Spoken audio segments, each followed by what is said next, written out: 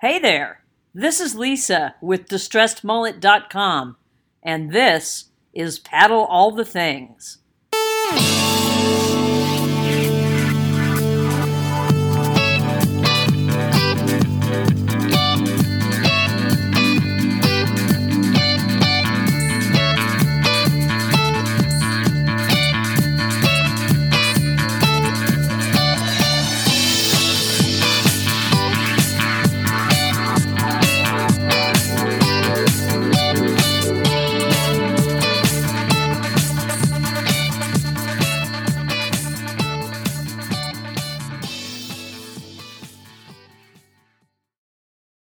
Everybody, hey, and greetings from Interstate 70, somewhere in between Columbia, Missouri, and Kansas City.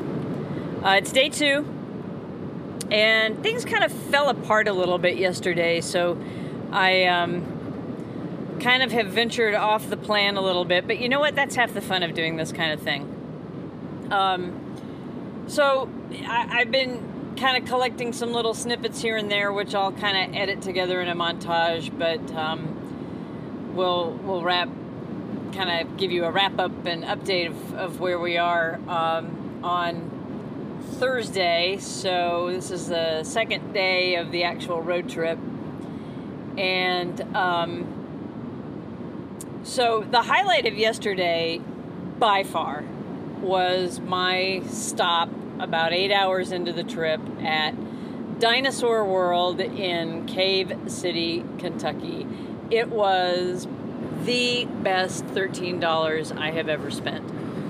I had so much fun. It was so tacky, so kitschy, but it was totally worth the price of admission. And by the time I finished with that, I was kind of beat. I got a later start than I had anticipated, and I didn't get much sleep the night before last, so I was really working on a sleep deficit. And about the time I got through Indiana and into southern Illinois, I was starting to get road fatigue, and there was a huge storm with multiple bolts of lightning and wind, and it was very Wizard of Oz, anti-M. There's a twister. I didn't see a twister, but I'm like, oh, okay, this is the Midwest. It gets serious here, y'all. So I kind of decided that given my fatigue level and the storm situation, and the fact that a lot of the campgrounds that I had scoped out actually have closed because of flooding, I just decided that I was going to go ahead and spend the first night in a hotel. And really it was the right call, because I got a great night's sleep, got out early this morning, and feel a lot better. So we made it through St. Louis at about 7 a.m., which was not bad. I was a little bit concerned about traffic, but traffic was pretty easy. St. Louis looks like a really interesting city. I wish I had had time to explore for any number of reasons. It just looked fascinating from an architectural standpoint. And number two, my mom actually is an alum of Washington University in St. Louis, and it would have been really cool to have seen her old stomping grounds. But being by myself and carrying the amount of gear that I'm carrying on the top of the car, even though it is all locked down, I just thought, I really don't want to do this, so let's just press on. Likewise, coming through Columbia, totally would have loved to have stopped there. But I'm trying to get to Nebraska today to make up a little time. That said, some random observations. I have been absolutely astounded by the number of Baptist churches juxtaposed with adult superstores on this stretch of interstate. Honestly, I do not know when I have seen more adult superstores on one highway. It's like there's one at every major intersection. It's remarkable. Also, this is part of the Lewis and Clark Trail, which is super cool, and I've had fun imagining what it must have been like when they came through here, when there was no infrastructure and no adult superstores, or no Baptist churches for that matter. Lots of dead coyotes on the road, seriously. The countryside is absolutely beautiful. Kentucky and Tennessee were familiar. When I got ready to cross the Ohio River in Owensboro, Kentucky, I could have sworn I was in Elizabeth City, North Carolina. It looked so similar. And then crossed the Ohio and into southern Indiana. Absolutely beautiful. Gorgeous farmland.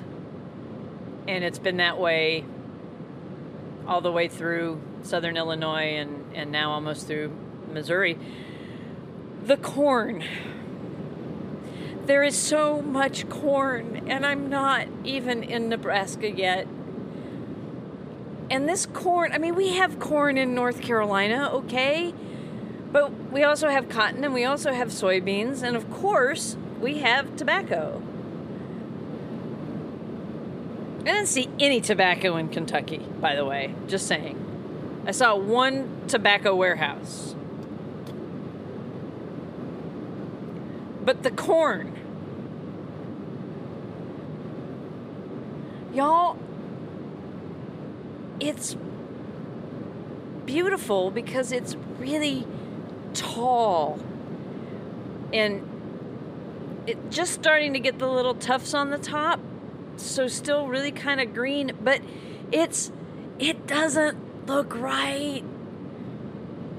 It looks like it could be genetically modified, and honestly, there's just so much of it that it scares me. And maybe I'm going all Stephen King or something, but it's just remarkable. Also, just some random things. A section of I-70 near Columbia is also known as the U.S. Submarine Veterans Memorial Highway. So let's let that sink in for just a minute. Submarines. Missouri.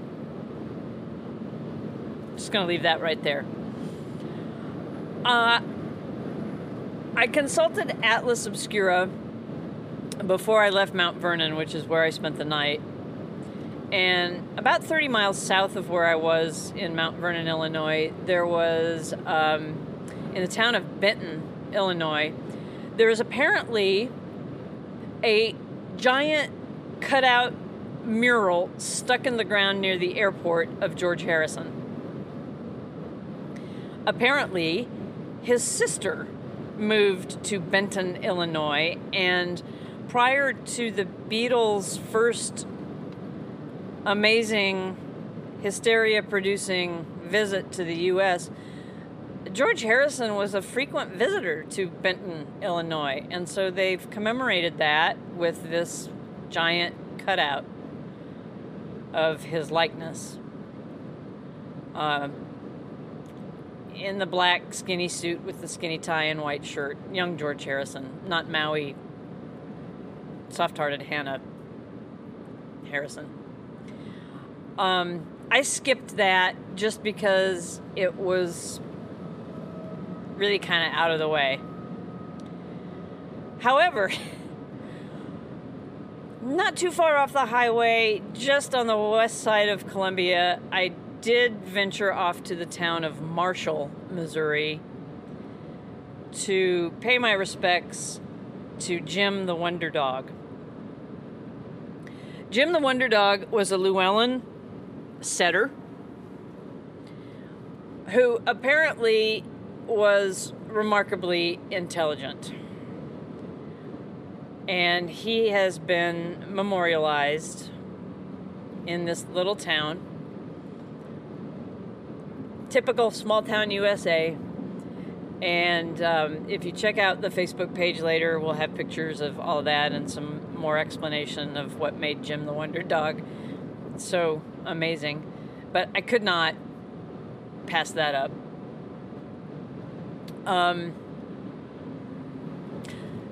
Totally and completely out of the way, but there was a huge billboard advertising the ghost tours at the Missouri State Penitentiary. Just gonna leave that right there. And I really would have liked to have visited the campus of Mizzou because one of the most storied schools of journalism is there. And it's the alma mater of my office spouse, Dara Demai. And it would have been just really cool to see that. And but again, carrying all this gear on the car it's just really not conducive to urban exploring, and I do kind of want to make up my miles today. So some first impressions of some of the gear in the car. I'm totally digging the Dometic 35 fridge, but in order to appreciate it, there are a couple of things you have to understand, and if you don't understand these things, then you might not think that spending the kind of money on one of these refrigerators is a great idea. And here's the rub. The Dometic runs on two different kinds of electrical current. Your wall current, AC, regular plug in the house kind of current, or 6-volt current, which is what comes through your car's cigarette lighter. So when the fridge is plugged into the cigarette lighter, it regulates itself, and it will periodically go into sleep mode to save drain on the battery. So it's sort of like the thermostat on your heating and cooling system in the house. It shuts off when it reaches the temperature that it needs to be at and kicks back on when the temperature comes back up to whatever threshold. So that's fine when you're running and the engine's on and you're driving.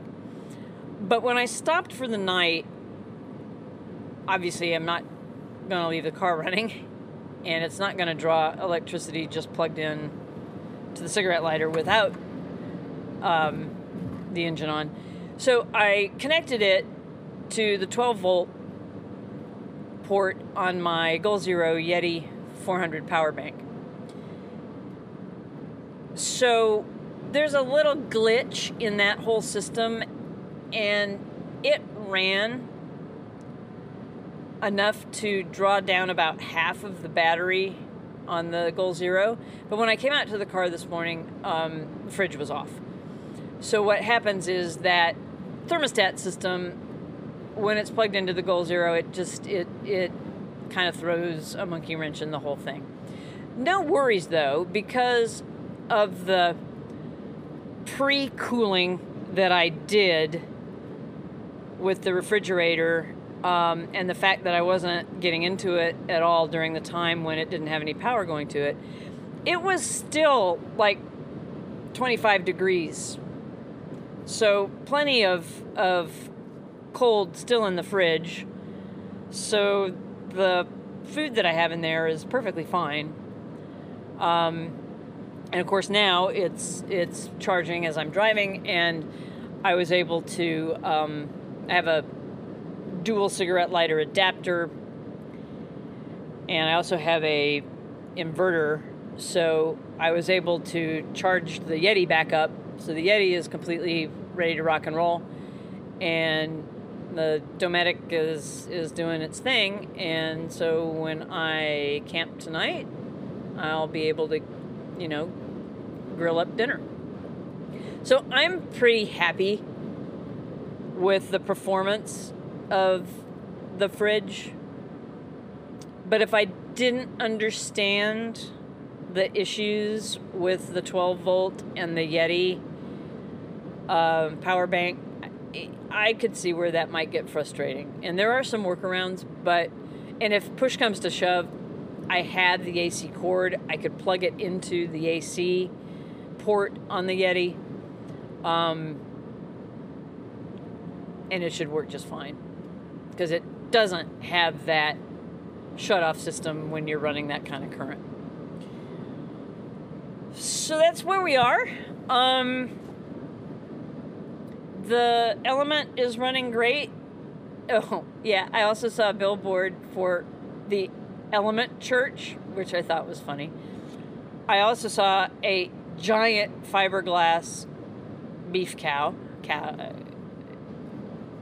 in a field. The